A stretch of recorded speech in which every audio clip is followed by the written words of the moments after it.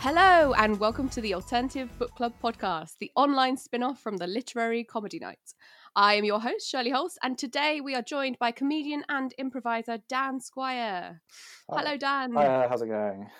All right. So Dan was going to be joining us at the Comedy Night in June, but unfortunately, the room that we usually fit about 60 people into, in the lovely Bottle of Sauce, I reckon you can probably only fit 2 people in there now with social distancing. So you will have to come back next year. How are you? Good, yeah, fine. I'm surviving well. It's been a quiet couple of weeks for me, but hasn't it been for everyone, I guess, this year? So there's no change. Yes, there's nothing to make your week quieter than the government shutting every single thing in the whole of your town. Yeah. It's quite amazing. How has lockdown been generally? It's not, well, I've been very fortunate actually that my work hasn't been affected too badly. And I've been able to work from home, so I wasn't put on furlough or anything, which was nice. So I've been busy all year. It's just been boring, hasn't it? Which is a like small problem to have in the grand scheme of things. Yes, I mean that's really, really a fair assessment. It is boring, but for me too, it's been kind of okay. But oh god, I'm so looking forward to like going out to the theatre and coughing at my friends. You shouldn't do that anyway. I guess at least for you, you probably haven't missed out on too much during like things that you couldn't do while you were pregnant, for example. Yeah, I mean, it was a diplomatic choice to be pregnant now because I thought there's nothing else to do. I usually have a very, very busy schedule, and I thought I won't be able to cope with being sick at the same time. So that's kind of good. But now it's at the point where I'm like, I feel bad. Is that pregnancy hormones?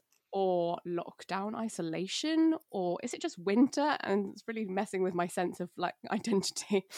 So that's fun. Let's kick off. So, what are you going to be talking about today? So I am going to talk a little bit about the kind of people who I think are the worst readers in the world, the group that I like the least. So I'm really happy to be on this podcast because I love books. I read lots of different books and types of books, and I love talking to people about the different types of books that they read too. There's a quote by the author Haruki Murakami, which really speaks to me. And he says, if you only read the books that everyone else is reading, you can only think what everyone else is thinking. And if you haven't read my books, stop using my quotes as captions on your Instagram. It's just what he said. That's just what he said. So the thing that really winds me up is people who claim that they're book lovers because they love Harry Potter. And I don't want to offend anyone with this section because I know a lot of people really care about this book series, but it needs to be said. People obsessed with Harry Potter are absolute morons, and here's why. Number one, you can't say your favorite book is Harry Potter if you've only ever read Harry Potter. You're not a book lover. You tried books once. If you love books so much, you'd pick up another one, and maybe one that's not aimed at children. Some people have only ever read the Bible, but they tend to be pretty humble about it. Harry Potter fans will like proudly announce that it's the only thing they've ever read. It's like taking one puff of weed at a party one time, not inhaling, coughing it all up, and then going around telling everyone you're a druggie and your favorite drug is sweet, sweet ganja. Look, if you read one book series as a kid and you got obsessed with it, have you ever considered that maybe you just love reading and you never realized you love reading because you figured you'd nailed it on the first try? Like, how self-involved is it to assume that you just happened to pick up the best book in the world on your first go and you thought you'd just quit while you're ahead? It's like those freaky eaters who get obsessed with like chicken nuggets when they're a kid and now they won't eat anything else. Harry Potter is the chicken nuggets of literature. Like, sure, maybe chicken nuggets are a treat when you're a kid. Maybe you dip into them once in a while as an adult because you want something easy and comforting. But you should definitely have branched out into other food by now. Then what's even worse than that group is people who've read other books, but they still maintain that Harry Potter is good. But it's just not. It's just not good. J.K. Rowling is a bad writer whose story just happens to also tick all the lowest common denominator boxes for a children's book. Does it have monsters? Yes. Do the adults fail to listen to the kids, even though it turns out the kids were right the whole time? Yes. Do the teenagers get sorted into groups based on their personality traits so they can build a sense of community? Yes. We know that stuff works because it works on adults too.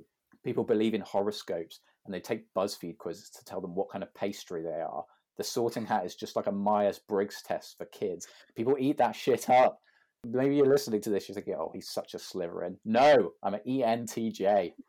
And by the way, you are not a Gryffindor either. You're a fucking muggle. And the way you're fangirling over Cedric Diggory is exactly the pathetic muggle behavior, which is why you would have never gone to Hogwarts, even if it did exist. But I know I'm angry. I'm angry about this. It makes me angry. Some people have a sentimental attachment to Harry Potter from their childhood, and that's fine. That's okay, obviously. But it still shouldn't be your favourite book. Maybe your parents read it to you when you were growing up, which is like a lovely memory. But I have some bad news for you. You don't like Harry Potter. You just like it when your dad pays attention to you. And if you've got enough of a daddy complex to still be chasing his approval decades later by reading the same books over and over again to remind you of a time when he still loved you, you shouldn't admit it in public. Babies have bonding experiences with their mothers by breastfeeding, but you don't get a tattoo of your mum's tits across your chest. Then there's another category again, which is people who love Harry Potter, but they haven't even read the books.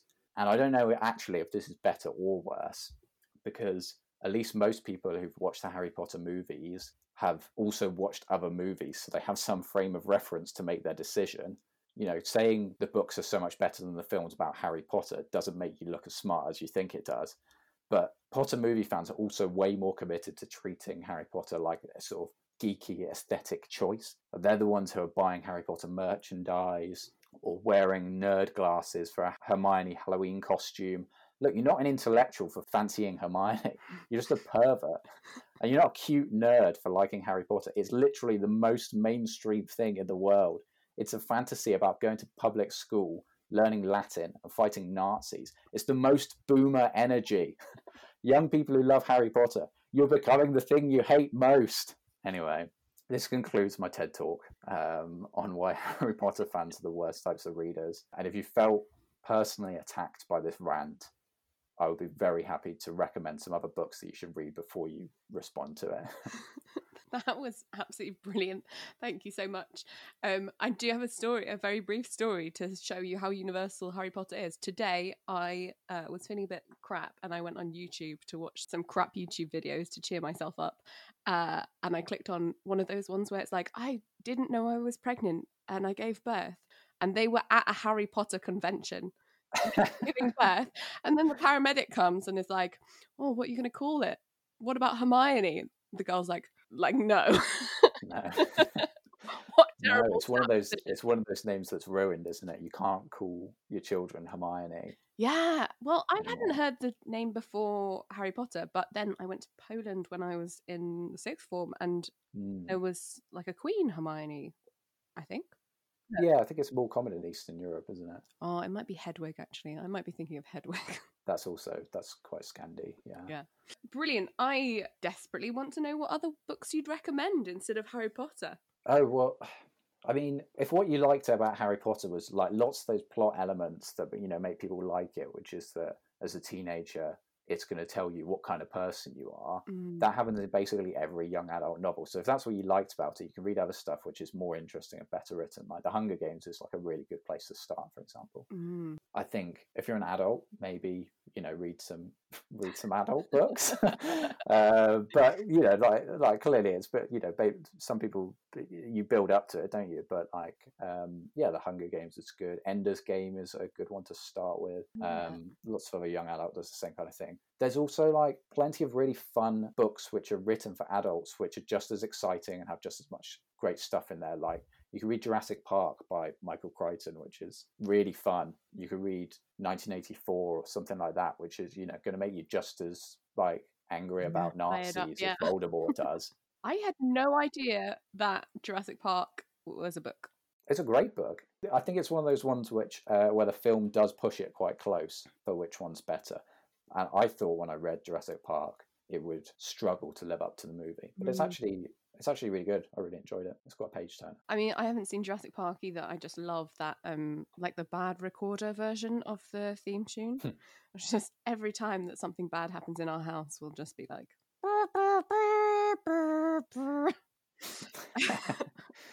yeah, I agree with you. I have read The Hunger Games and I did enjoy them. I Will Die on This Hill believe that His Dark Materials by Philip Pullman is better than Harry Potter. Possibly my favourite series ever. And that's a big statement to make because, there are a lot of books. Yeah, that is. Yeah, I was thinking this when I was writing that bit. The other thing that you can tell that someone's only ever read like one book, and it's Harry Potter or whatever else it is when you speak to someone and you say, "What's your favorite book?" or "What's a really good book that you've read this year?" Anyone who reads a lot will go, I'm not sure. There's so many different options. If you ask someone what's your favorite book and they straight away say Last Days of Hitler, you've got to read it. You're like, I know that's the only book you've read this year. I know that you've just picked one book and decided now you're going to evangelize it to everyone. Yeah, fair enough. I also am interested in, when did you discover that you kind of loathed these kind of people? Did it come on suddenly, or has it been a kind of slow build? No, I think it's probably me becoming grumpier as I'm older. I wonder if I've always had the same feelings, but now I feel like I'm justified in making the argument. There's another thing that annoys me about it. I don't know if there's a website called Sporkle. I don't know if you've ever used it. It's like a quiz game website. Yep. I used to love it when I was growing up. I think a lot of my general knowledge comes from just playing quizzes on there. But if you go onto the literature category, I reckon 70 to 80% plus of the quizzes on there are just different ways of slicing the Harry Potter series. Yeah. That really winds me up. I don't know why it makes me so angry. I think my only memory of Sporkle is actually playing that massive one where it's name the top 200 characters. Yeah. And then there'll be another one which is name the top 200 characters in alphabetical order. And then there'll be one which is name the top 200 characters in the order that they appear in the books. And rather than just having any quizzes about any other book that's ever been written, it's just different ways of answering the exact same question, which is how much you know about Harry Potter. It is a big thing, though. People do kind of take it on as their identity. And I wonder why that is. I guess, do you think it's because they haven't read anything else? Or do you think it's something kind of deeper about them? Yeah, I kind of said it in the bit, but when I say it's the lowest common denominator for all children's books, that's kind of a bad thing, but it's also the reason why it's so appealing. That's why it's sold so many, right? Is that everyone, when they're a kid or a teenager, wants to be told that they're special. Everyone's waiting for the letter from Hogwarts to arrive. Everyone has a kind of black and white political view of good and bad in the world, which this kind of makes you feel like you can kind of be involved in it, and that you can have power as a child or as a teenager to overcome the wrongs in the world. Everyone recognizes school, so it's like a setting that makes sense to them. Yeah.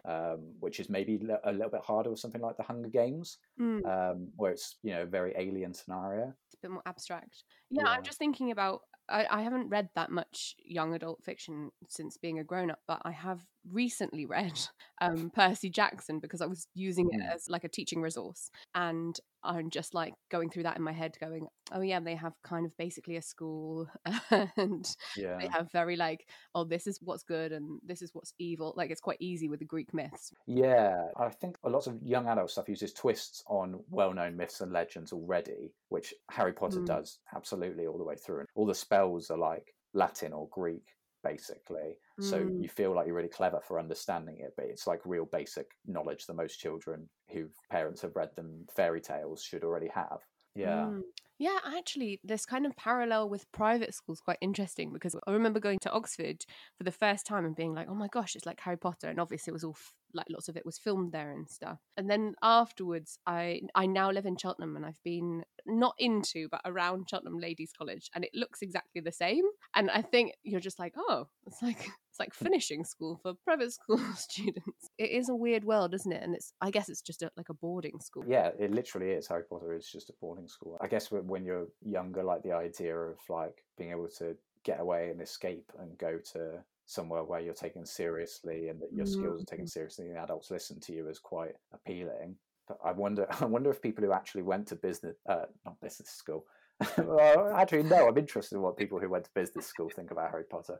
But people who went to boarding school, I wonder if they have had the same reaction to it when they might, for people for whom it's perhaps not quite as exotic, or maybe they've even had bad experiences at boarding school.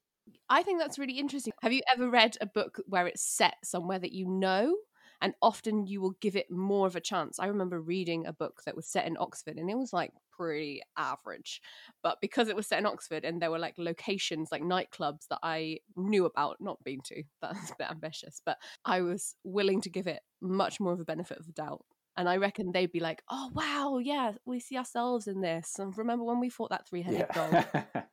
Yeah, I think it's much easier to get that living in Oxford, but considering that it's like disproportionately probably one of the most literary cities in the world.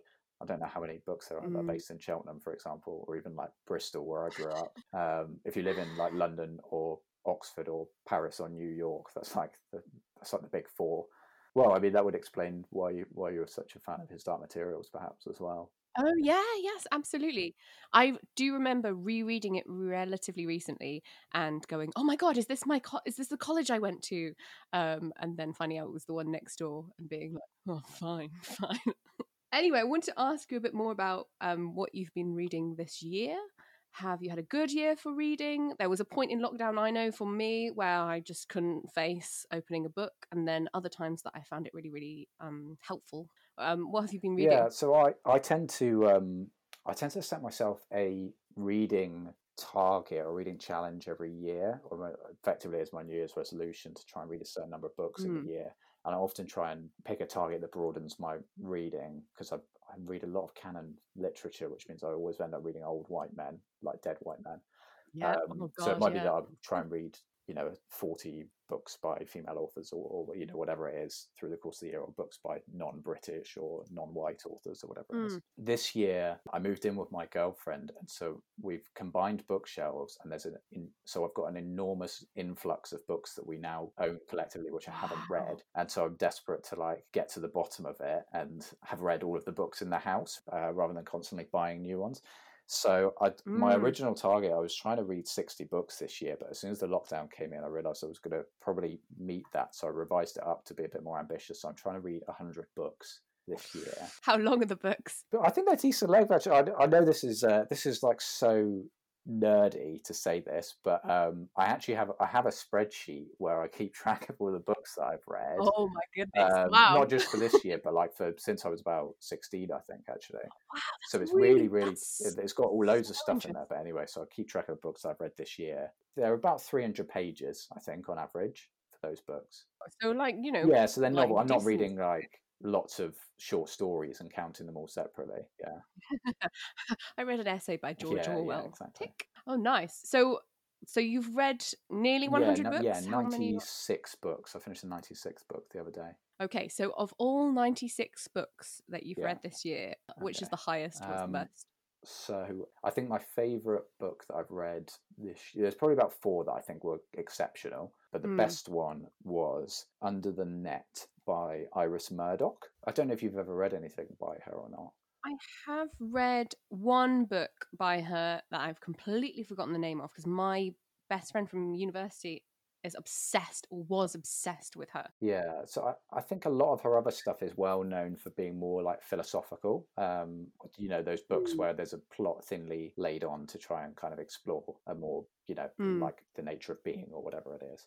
But this was her first book, so I get the impression that it's quite different in tone from the others. I haven't read anything else by her. This was the first one I read. But it's an absolute romp. It's hilarious. It follows a kind of chance author or kind of freelance writer in London in the 50s or 60s, and his like hulking but silent Irish friend, as they run around kind of getting into mishaps and adventures. And it's framed as like a noir, so there's like a mystery going on, but he can't work out what it is, and he hears snippets of conversation, and he's kind of trying to put the clues together, and the more he tries to solve it, the deeper he gets into it. There's kind of glitz and glamour of like the movie industry in London, but then there's like seedy underbelly behind it, so it's very noir, but also like it's a comedy. I love it. I think it's brilliant. I think it's and it's very short as well. It's only about 250 pages or so. That's really well sold. Yeah. I really feel like I want to read that. I also really love things that anyone describes as a romp. I remember reading Wise Children by Angela Carter, I think in January. Have you read it? I would describe that as a romp, and I would thoroughly recommend it. So, this is the part where you're going to have to unfortunately listen to me talk about Thomas Hardy. Have you read Far From the Madding Crowd? Well, I'll save you the bother. So today I would like to talk about Thomas Hardy and specifically his famous novel, Far from the Madding Crowd. It's a good 370 pages of classic fiction with a story I can only summarise as 90% sheep, 10% death, sex, and violence, which, growing up on the outskirts of a small town in Wiltshire, is pretty much my dream ratio of sheep to death, sex, and violence. And you might be able to tell from the title that this is a rural novel about rural people. But just so you're sure, the story starts off with a character called Gabriel Oak. What do you think this rural character might do in a rural environment? If you guessed farmer, you're absolutely correct. Sometimes he's simply called Farmer Oak, which is peak rural. He's a farmer named after a type of tree.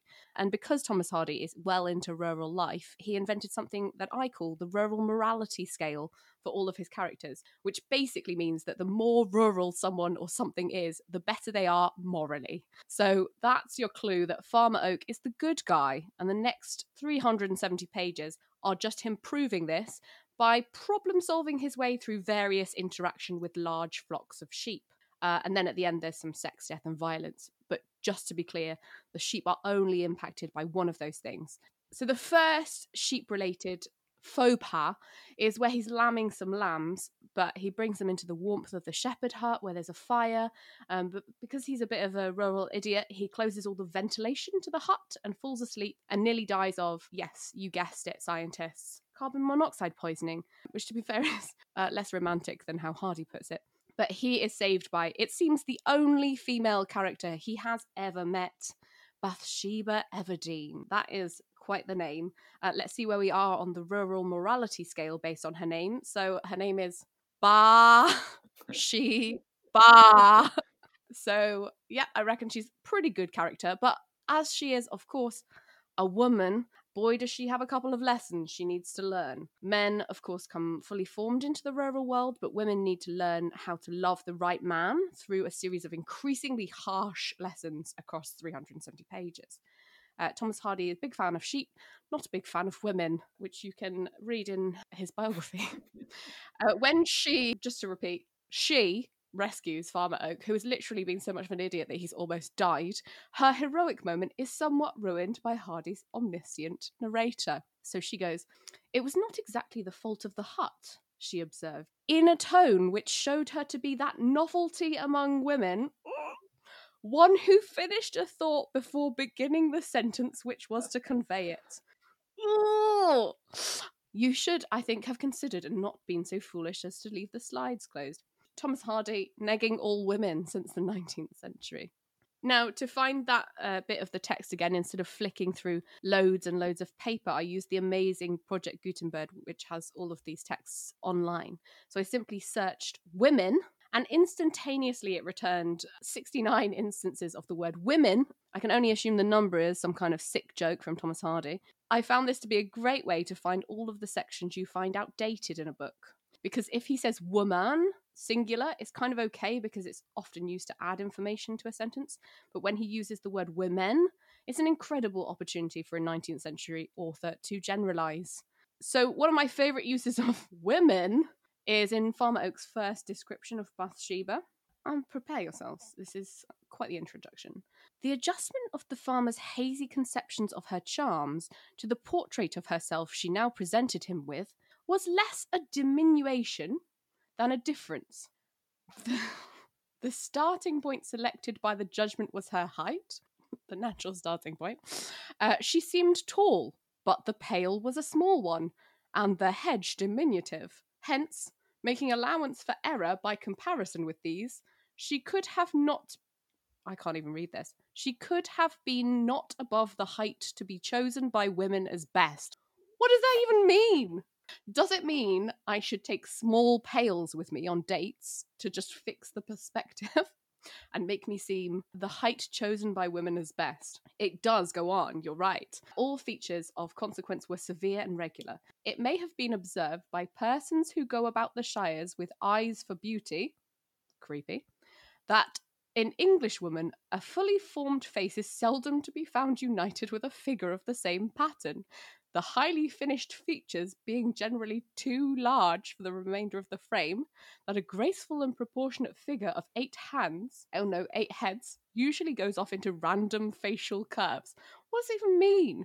Without throwing a nymphian tissue over a milkmaid, let it be said that here criticism checked itself as out of place and looked at her proportions with a long consciousness of pleasure. He has said absolutely nothing about what she looks like and managed to be so creepy about it. Anyway, we've been distracted by women and we need to get back to the story, aka the sheep. So Farmer Oak proposes to Bathsheba and she says no because Thomas Hardy had to write a novel about something. Otherwise, what would he teach her? So she leaves and the first actual deaths occur. And to be honest, I think these deaths were the most moving of the whole book. There are some human deaths later on, but honestly, the characters by this point are so unlikable that the massive death of sheep early on in the novel completely eclipses their tragedy.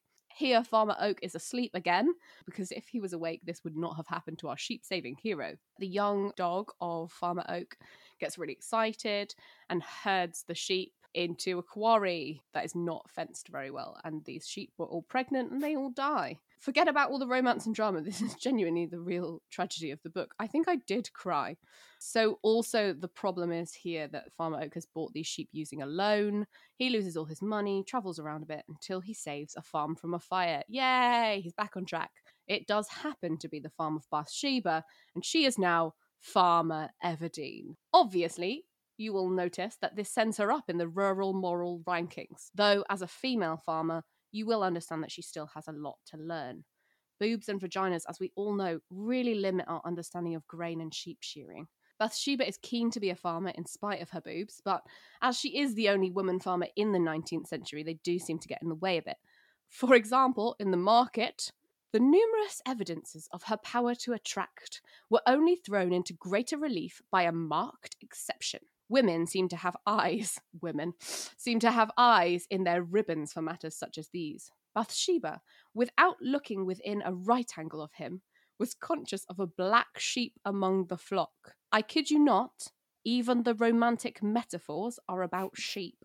Anyway, so there's some romantic intrigue here. Again, this is eclipsed by Gabriel Oak being heroically called in to save an entire flock of sheep who've eaten some clover.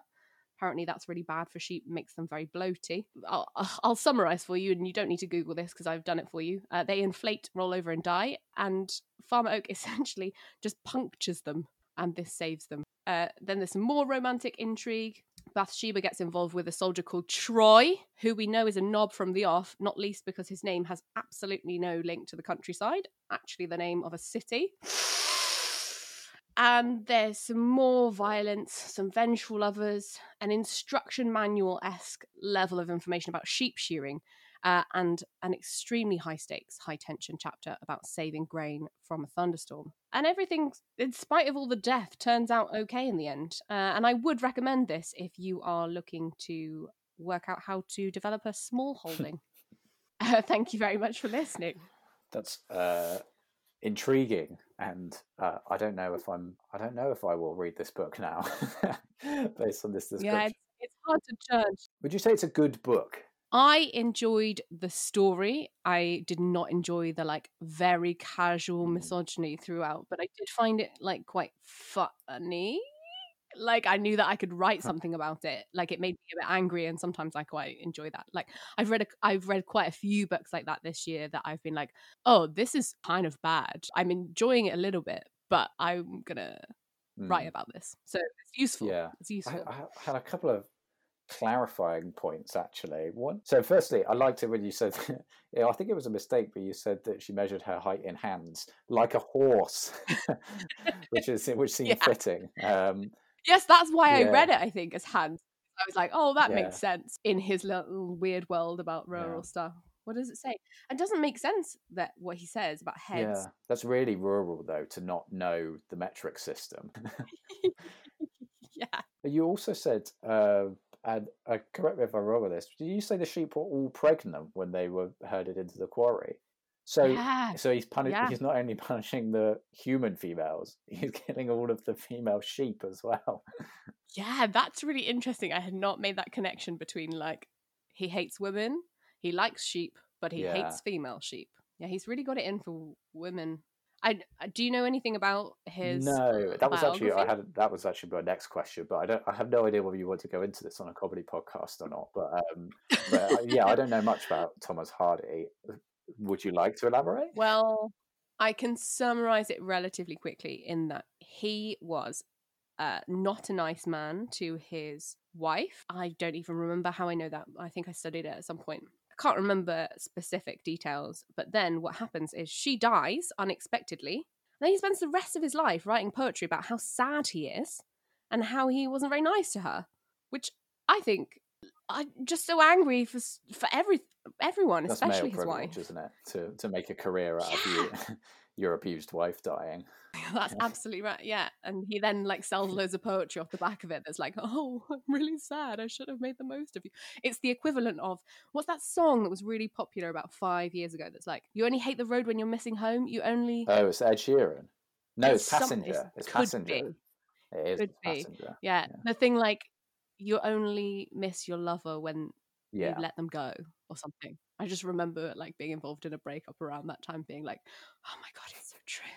But this is exactly the same thing. You Isn't think it? Thomas Hardy was the Ed Sheeran of the fin de Yeah. siècle period?